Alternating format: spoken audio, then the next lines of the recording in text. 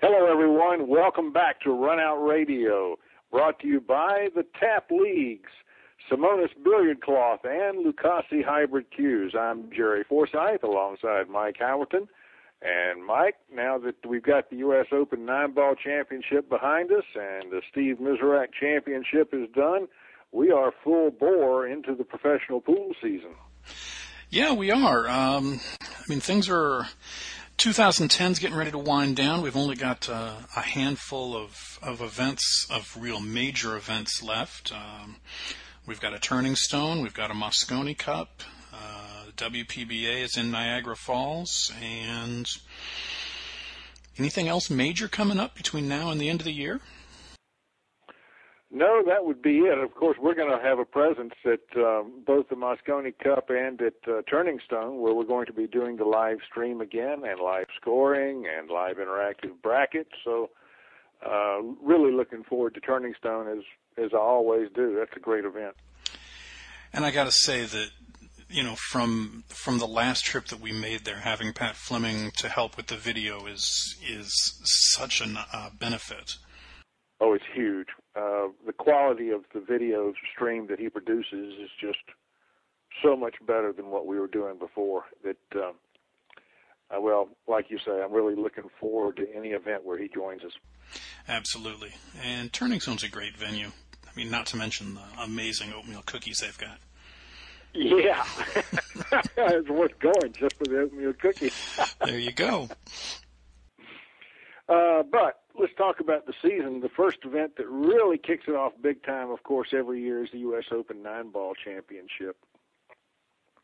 And this year we had the biggest field we've had since, I'm going to guess, 2000.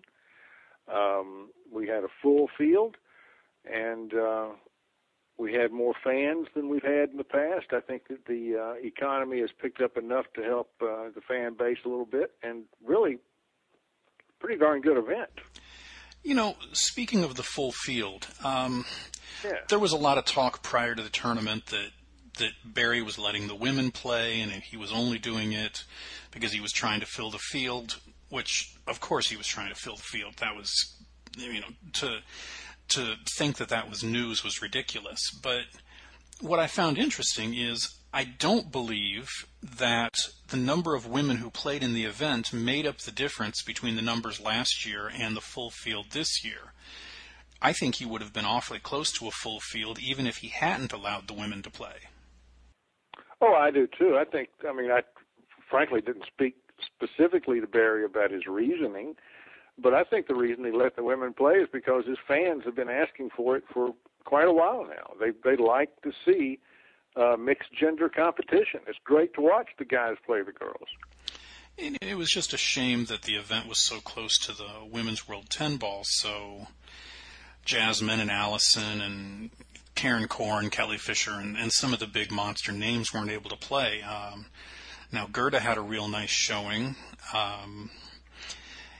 You kind of looked at the women that were playing, and everyone knew at the tournament that there was that $1,000 bonus for the female who finished highest, and Gerda was kind of a huge favorite going into that.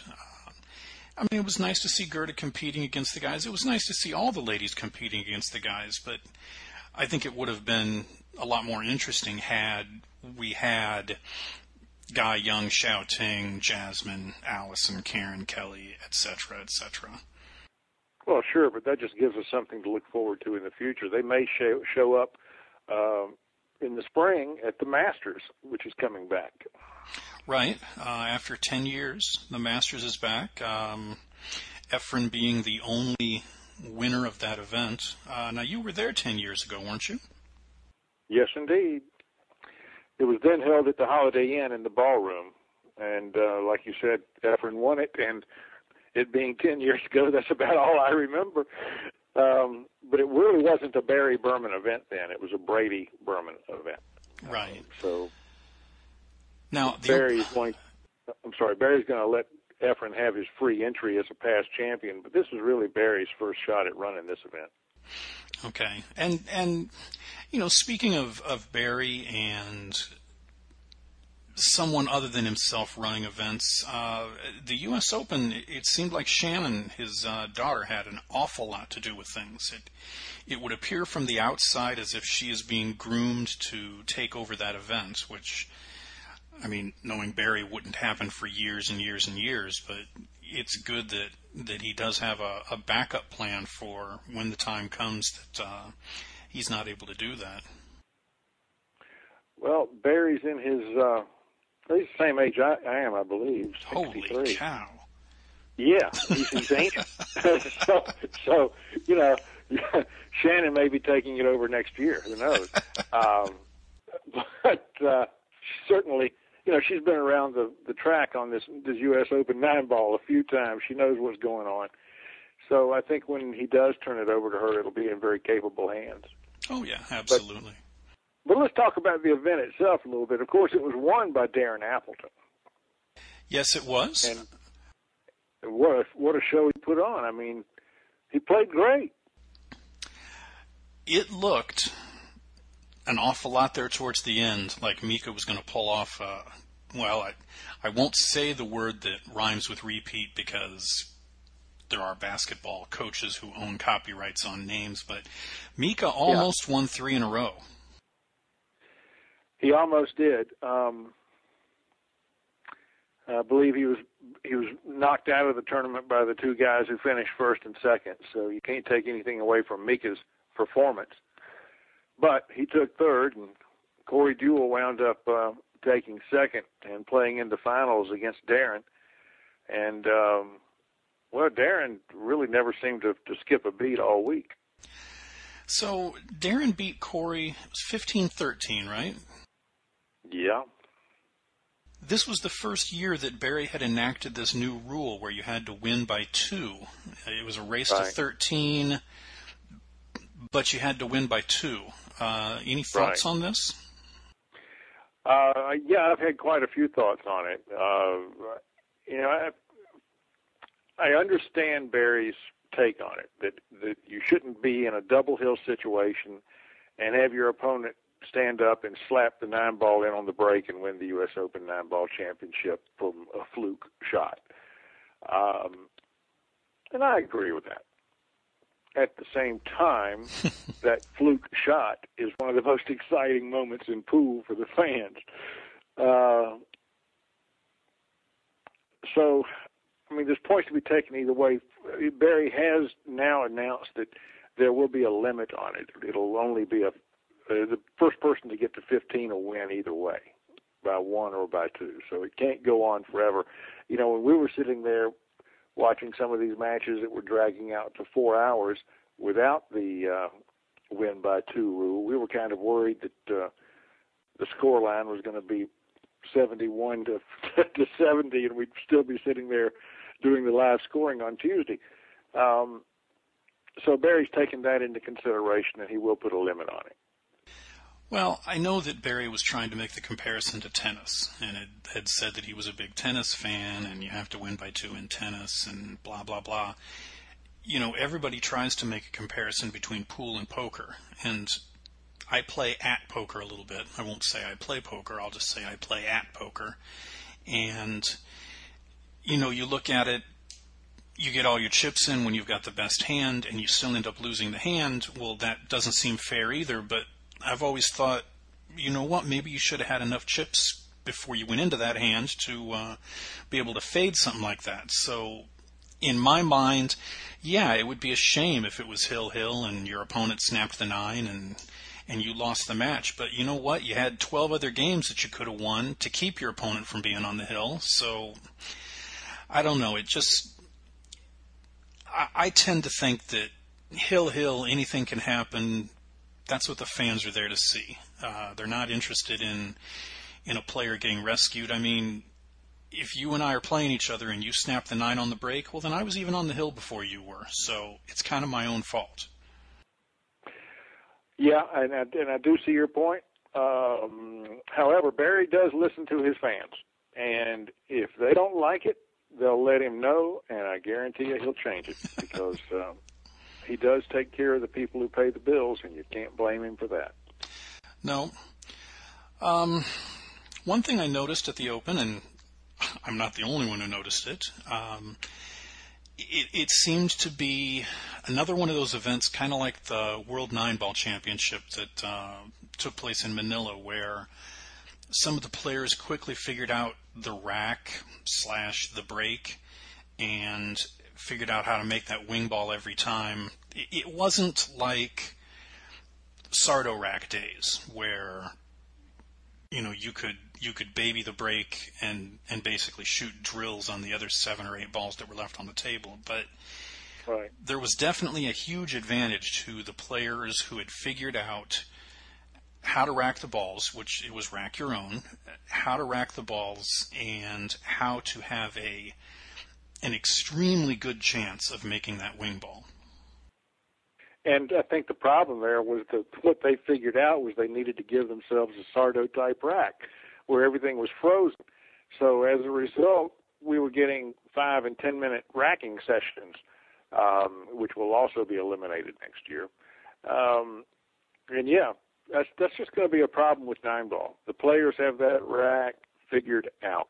And anytime we're going to be watching Pro 9-ball, we're going to be watching the racking skills as well as anything else, because if you can put those balls together and get them tight, you can make that wing ball.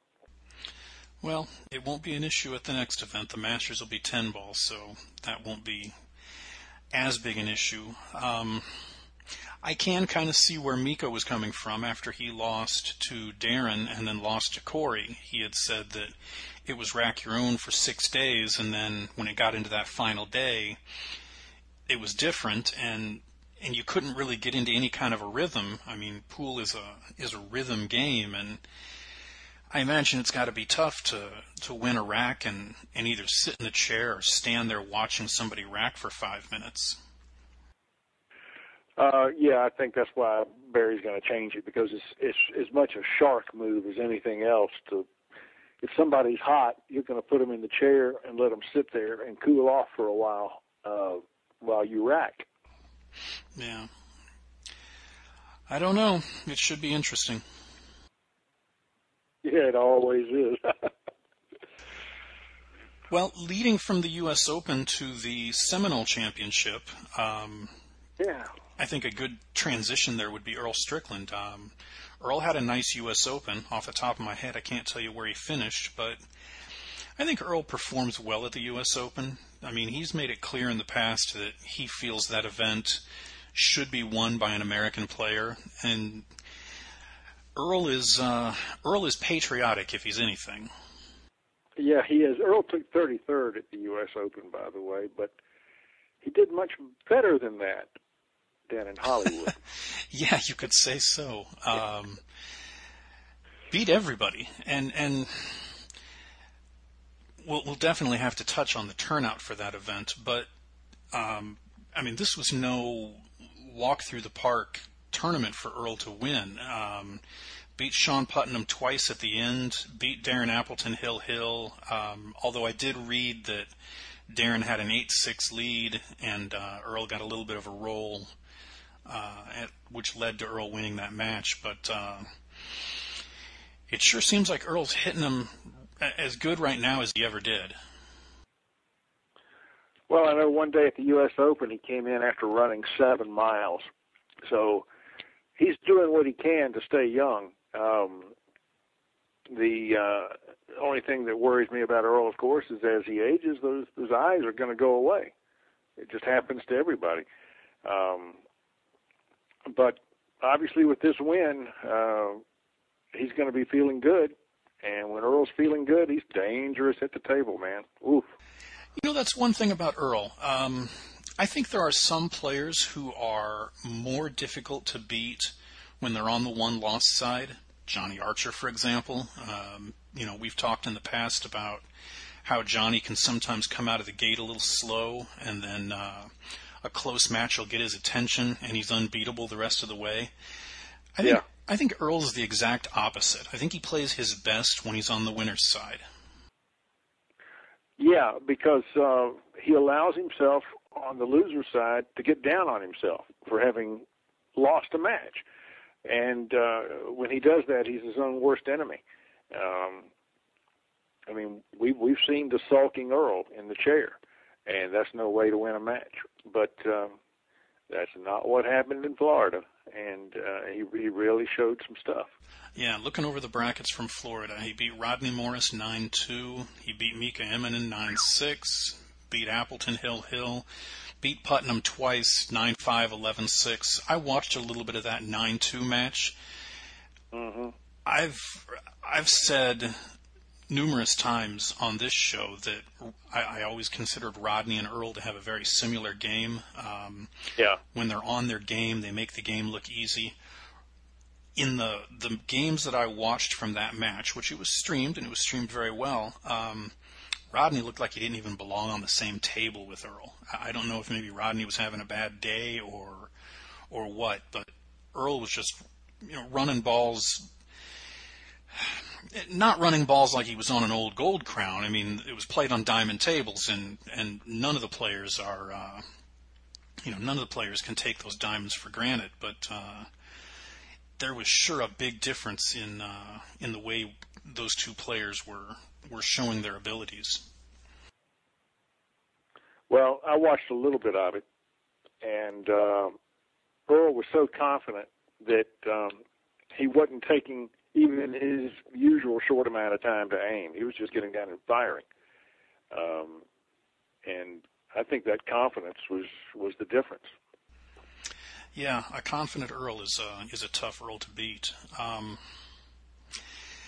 Now, again, there was a downside to the event. $50,000 added, and the event drew a field of, I believe, 70 players. Yeah, out of a potential 128. The same amount of added money at this event as there was at the U.S. Open, which had 256 players.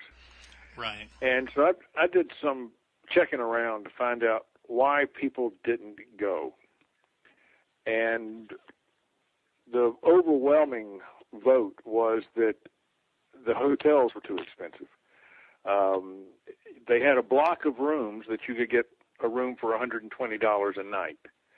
But the block wasn't enough to cover the majority of the players, and the rest of them would have to pay well over $200 a night for a hotel room unless they wanted to stay 4.5 miles away at a Holiday Inn, which was still over $100 a night. I would hope that the Seminole tribe would increase the size of that block for next year. They need enough hotel rooms right there on site to take care of the tournament, or they're just not going to get the turnout. Right. I mean, you go to Turning Stone, and those rooms are well over $300 a night, but they've got enough rooms for every player at a little over 100. Every player in the tournament gets a discounted room. It's not like you have to be among the first 20 or 30 or 40 players to sign up. It's everybody gets a discounted room. Well, and that's the way it should be. I mean, we were at Turning Stone earlier this year, and I was at the Seminole event last year. Boy, I mean, I don't know anything about the number of rooms at each venue, but I would sure think that the Seminole venue has got more rooms than Turning Stone. Well, I've never been to the Hard Rock in Hollywood, so I can't. You're the one who's been to both, but I was just under the impression they were of similar size to one another. Well, they may be. That Seminole casino is amazing. Large? It's just, I went to all but one WPBA event last year, and some of the casinos that had the events were smaller casinos that were competing with casinos in their area, and the Seminole casino is just so over the top with it's the Seminole Hard Rock Casino, so there's very much a music and a rock vibe where there's guitars and there's stage costumes and everything on the walls, and each of the the hotel rooms are decorated in a rock and roll motif. It's just a really nice venue. Mm-hmm. Well, I hope to get down there next year. Absolutely. One thing I would like to bring up, because I was doing some research on Darren Appleton since he won the U.S. Open, and I looked at the money list. And Darren, of course, is number one. He's won $94,000 and change. But number two is right behind him on his heels is Efren Reyes, that we haven't seen much this year. So I was wondering where he won his $93,000. He Derby. won 60% of that at Derby City. Yeah, Derby, and Derby. Yeah. So, getting towards the end of the year like we are, I've started putting a little bit of thought towards the Player of the Year race. And, I mean, if you just look at the money list, then I think you would have to consider Efren in that race. But I don't think you can. I mean, we have to consider much more than just the money list. And while I can't think of a clear-cut leader in the men's race for Player of the Year, even though he's number two on the money list, I don't consider Efren even really in the conversation.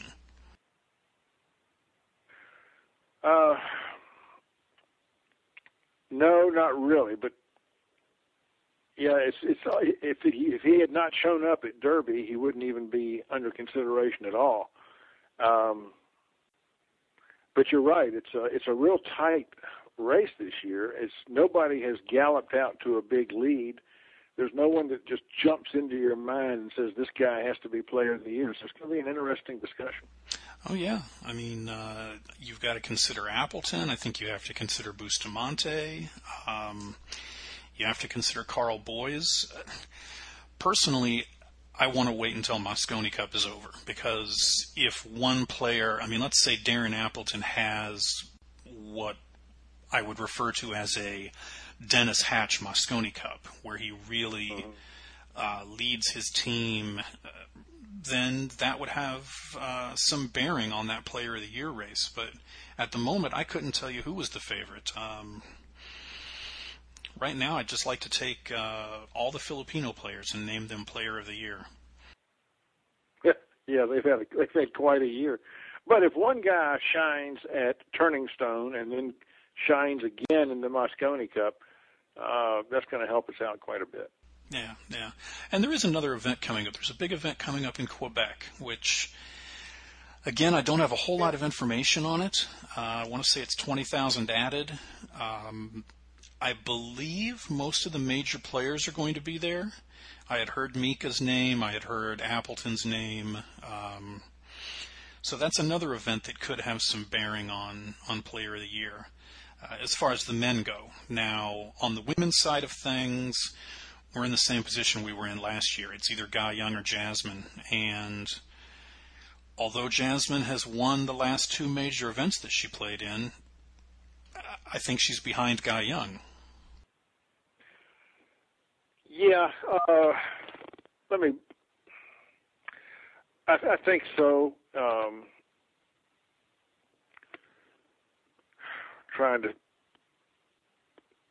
Guy Young's won 50% more money. But, but that was the Tournament of Champions. That was all in one event. Yeah, well, she won two events. She won the Women's U.S. Open and she won the Tournament of Champions, while Jasmine won the Atlanta WPBA event and the World 10-Ball Championship. But if you take the events where neither one of them won, Guy Young had higher finishes than Jasmine. Amway Cup, San Diego, World 9-Ball. Head-to-head, it just seems like Guy Young has got a better year than Jasmine. Unfortunately, it's one of those situations where Guy Young had a great beginning of the year. Jasmine is closing the year out really well. It's going to go back to Mika was named Player of the Decade by a number of outlets based on the last 2 years of the decade. Well, we're talking about Player of the Year, not Player of the last 2 or 3 months. Right. Yeah, we'll just have to put it all down in the spreadsheet and study it. Well, we can wait until after Moscone Cup for that. Now, you're going to be at Moscone Cup. I'm staying home for that one. Yeah, I'm looking forward to it because we're going to be back in York Hall. And that's one rowdy place. I've been to Moscone Cup in the States with rowdy Europeans. I can't even imagine what it's got to be like in London. It is crazy.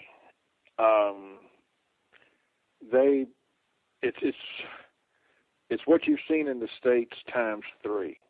They're singing songs and stamping their feet and spilling beer on each other, and just they really have a good time. And this is in the East End of London. This is not polite upper crust London. This is football London, and they come to cheer on their team and to have a good time doing it. And boy, do they!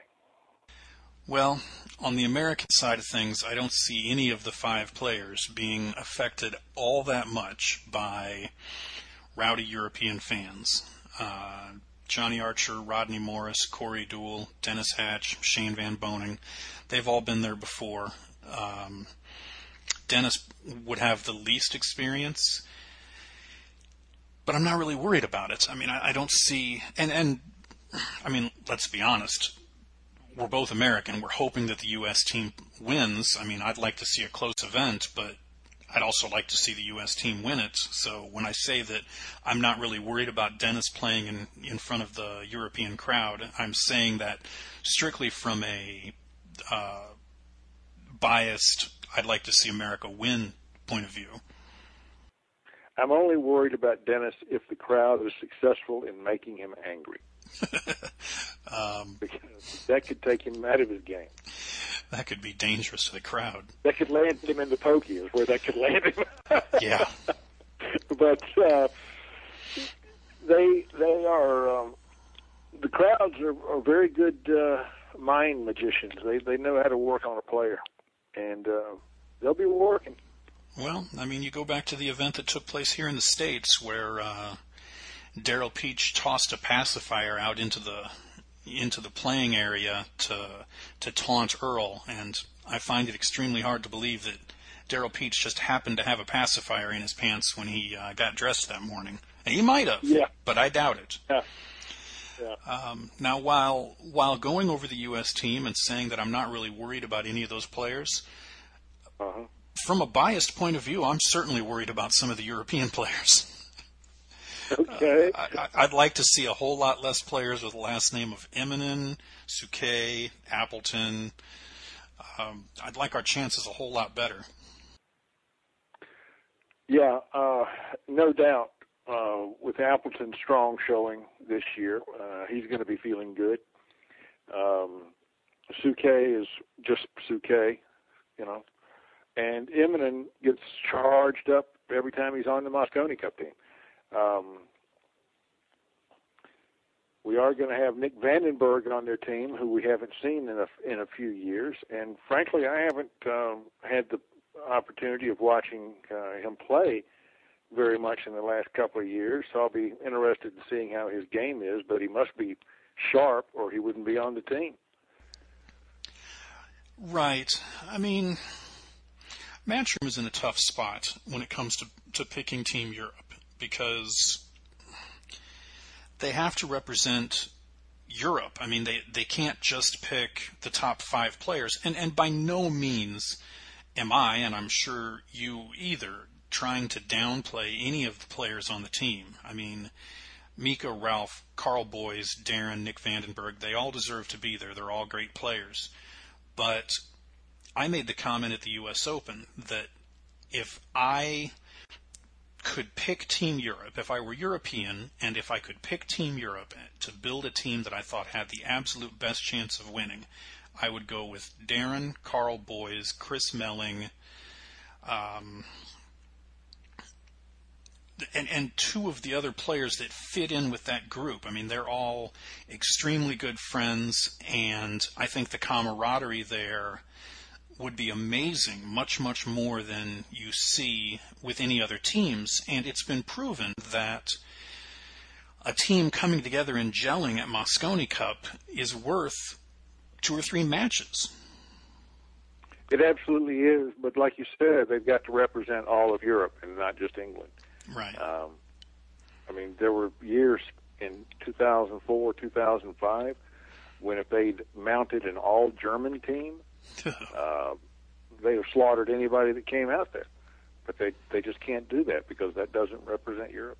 Right. And, I mean, let's face it, they're putting on an event, they're producing an event for entertainment. This is not a tournament, although in the pool world we consider a tournament, and we consider the prize money, which, yeah, the prize money is different between first and second, and certainly the players look at this as a major event, but as had to be explained to Earl a couple years ago, this is not a tournament, this is entertainment. You're there to entertain the fans, you're there to play some pool, and you're there to try to win, but you're there to entertain the fans, and this is a production that's built for television, and if you fill a team with 5 players from Germany, then they might not be as interested in watching it outside of Germany. That's right. It's a shame, but Mosconi Cup is still a great event, and, I mean, these 10 players have to feel extremely honored to be on their respective teams, and I know from having talked to players in the past, they consider winning Mosconi Cup a huge goal in their career. It's one of the biggest, and I mean, just getting on the team is a huge goal. I mean, we hear players talk about it all year long. I mean, they always come up to us and say, what have you got to do to get on the Mosconi Cup team? And, you know, for the Europeans, it's a different answer, but for the Americans, it's get up in the top of the rankings. Right. Well, I mean, players came up to me before the U.S. Open was even done, wanting to know when the points were going to be updated, because they knew that points list had a lot to do with the U.S. invites. It's not set in stone, top 3 or 4 on the points list get invited, but it certainly helps you a lot. Oh, yeah. No doubt about it. You got to be at the top of your game to get on the Mosconi Cup. And you know, let's be fair. Even the players who make it onto Team Europe or Team USA and they're not the winning team, you know, they get a fair amount of quote-unquote prize money. So there is a financial incentive to making the Mosconi Cup team, but I really think it's a whole lot more than just that financial incentive that drives those players. Yeah, it really is. It's just the honor of being selected to be on the team that's the big thing. Well, and the television can't hurt either. I mean, with the opportunities for male players to make it on TV being so small here in the U.S., knowing that you've got 4 days of television coverage there for an event you're at, that has to help too. Yeah, it's certainly a big bargaining chip when it comes to acquiring sponsors. Well, I will let you enjoy that one, the madness there. Now, you've got a couple different trips coming up before the end of the year, don't you? Well, of course, Mosconi Cup in Turning Stone, and then I've got the WPA meeting in Reno. And so, yeah, I'm traveling 3 weeks in a row. Is Reno also World Juniors? World Juniors and the wheelchair, World Wheelchair, yeah. Well, that would actually be a good time. Yeah, I don't envy you the trip over to London, although I'd love to be there for the event. I can't stand flying over that much water, but I'd love to be in Reno for the World Juniors. That's a fun event, and I think it should be very interesting. We've got Jesse Engel playing out there. Now, I've been told by some people that Jesse just played way over his head at the U.S. Open. Jesse was the player that defeated both Earl and Mike Siegel at the event. Right. He sure didn't look to be playing over his head to me. No, he looked like a solid player. The man can pocket balls, or the young man can pocket balls. I haven't seen any of the other names that are going to be out there, but is Ko now too old to play in that event? I'm assuming he is. Yeah, Ko is aged out. I don't know who the Asian superstars will be this year, but you can bet there will be some. Yeah. Maybe they could send that Xia Lu. I hear she plays a little. Yeah, she plays pretty good, and I'm sure she'll be there. And of course, we're going to have, well, Brandon Crockett will be there, I'm certain, and Landon Shuffett should be there. Yeah, and, well, we had a story up on AZ Billiards. I think it's 8 players, male and female sides. I believe Liz Lovely may be playing. Now, I know Brittany will be playing for the Canadian team. I don't remember the names of the other 2 Canadian players that are playing. But it's certain to be a great event. It's not being held alongside the Reno Open like it was it 2 years ago? But there'll still be some great pool on display if you're out in that area. I might just come out for the fun of it. That'd be nice to go to a pool tournament and not work it. Huh. Yeah, it's going to be at the Peppermill Casino, so come on out. Yeah, everybody should be there. Since you can't go to Moscone Cup, you may as well go to the World Juniors. That's right. Well, that's all I had on my plate. Have you got anything else? No. Turning Stone coming right up. WPBA will be in Niagara in 2 weeks. And that tournament could have a lot to do with Player of the Year right there. So there's still a handful of events that are fairly important for Player of the Year, which, we talked about all the incentives for players making it on Moscone Cup. The incentives of being Player of the Year are basically the title Player of the Year. That's it. That's it. You can tell people you're Player of the Year. Yeah, congratulations. Shake hands. Now go on to your next tournament. That's right. Try good luck for next year. All right, well, maybe next time we could find an interesting person to talk to when we do the show instead of doing it by ourselves like I did this time. Yeah, we'll give that a shot. But for now, thanks for listening to Run Out Radio. Of course, we're brought to you by Lucasi Hybrid Cues, the Tap Leagues, and Simonis Billiard Cloth, and we thank those people for their support. I'm Jerry Forsythe for Mike Howerton. We'll be talking to you soon. Bye-bye.